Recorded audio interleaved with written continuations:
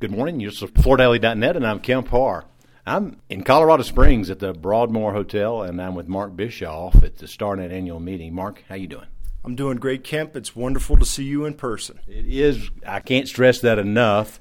Let me tell you, it's been 3 years since StarNet's had an annual meeting, and you're celebrating your 30th, and you got a big crowd here, and we're all excited to see each other and shake hands and hug each other. So, but let me start out real quick. I'm taking a look at you. You're looking real healthy, so you've lost some weight, haven't you? Yes, my chairman keeps me working very hard, Chairman Chuck Bodie, and he's kept me slim and trim during the difficult years we faced the last 2 years. You know, he's kind of nocturnal, so I don't know what time y'all meet, but I'm guessing it's probably 5 a.m.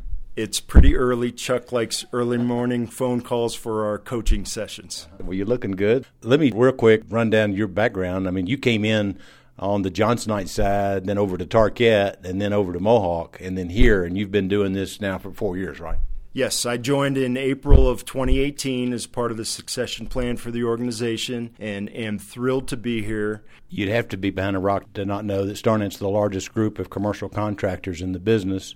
It is a co-op. Tell me how you've held it together in the last 3 years with no meetings. Well, it's a committee-driven organization. So we've done a lot to try to take that committee camaraderie and focus and take it digital. Everyone hated it. We wanted to be together, but the new technology has allowed us to be much more effective in increasing the frequency of the interactions between the members and the vendors. And also, when you're doing things remotely, you're much more conscious of the content. So you don't want to waste anyone's time, and it has to be dialed in so that when people do join, they stay on the line because it's easy for people to escape.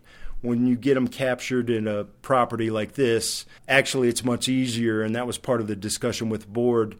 Are we going to be a live organization or are we not long term? And then two, they also helped us by investing in technology. We wanted to scale the organization, increase the interaction and frequency, and the timing was perfect because they released the funds for us to invest in technology before the pandemic hit. So the timing was luck. We'd like to say we planned it all, but we didn't. So long story short, we went digital. We were very intent about how to keep the connection up. We introduced Saturday coffee to lighten the mood a little bit so everything wasn't pandemic all the time. And I think it brought the network closer. Now we can do physical meetings, and it's been much better for the members, and there's an incredible enthusiasm here.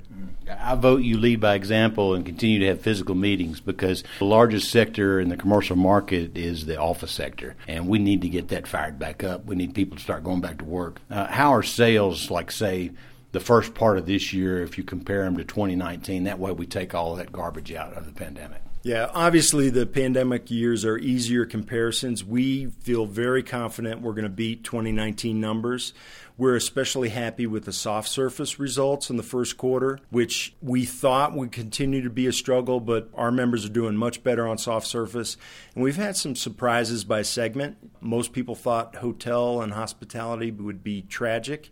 And actually, it's not too bad. We obviously want those numbers to come up, but we've had a few surprises by segment, and then the soft surface part of the business is outperforming, so we're thrilled with that. Okay. Tell us about the member count now. We obviously need to get a little bit into that, diversify, adding Spectra, but tell us what your count is.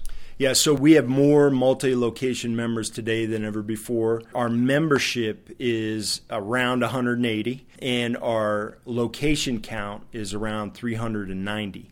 So we have more and more members absorbing other companies inside the network as well as absorbing companies that are out of network. And multi-location is the trend. In addition, we've had great success around succession, not only inside families, so that's been really thrilling because that's what most people hope for, but also with employees taking on succession roles and taking over businesses where they've worked a long time, been loyal to the prior owner, and we've seen some great stories come out of that as well. So StarNet gets involved, I know, when a member wants to retire and wants to find somebody to come in and take it over, and you just had news last week of one of those. The Spectra situation, that's 26 locations, but it doesn't change your member count because it's diversified. It just means diversifies your biggest by far. And so they say they're $1 billion influencer in the marketplace. And what is the StarNet number all rolled together? So because the StarNet members are involved in things outside of flooring, not every, and service is such a big part of the revenue, we estimate that our total revenue for the entire group now is over $4 billion. Yeah, and that's a lot more than product, right? Yes. Yeah. A lot more to product. Includes our maintenance members that are in the StarNet Floor Care program, and many members do more than flooring. What do you think the biggest challenges your members are facing today? The number one challenges that we hear over and over again are attracting talent, not necessarily, it used to be relegated to the field, hand skill labor. Now it's professional talent, sales, administration, operations, in addition to the attract, retain, and onboard the best talent. We have this other issue with everything is difficult. So our productivity per member, the jobs that used to be taken on by one person now require teams of problem solvers. So there's an incredible productivity challenge with the members. Everything is hard. How to find material, where is the truck, placing orders with manufacturers. Our members struggle with almost every basic interaction in the business today, and it's hurting their productivity, which basically means the margins are under incredible pressure. Not because of the cost side, because some of that could be overcome by excellent management. The challenge is every task is overwhelmingly difficult these days. This is the 30th anniversary meeting. How many people you got here at this meeting? So our registration went over 725, which is an all-time record. There's always attrition. People have flights cancel and family things that happen. And so we believe that we are still just over 700 as far as feet on the ground. The greatest compliment to StarNet is we have a record number of guests and spouses attending, which means they're trusting StarNet with their guest and spouse experience, which is a high bar we need to cross. But we're very enthusiastic about the meeting and the content, and we hope that it'll be a great experience, not only for our members, but the vendors. We have some large sales teams that have shown up because obviously they feel like inside their own companies they need to spend more face-to-face time together. So we're thrilled that everyone has used StarNet as a rally point to get people together.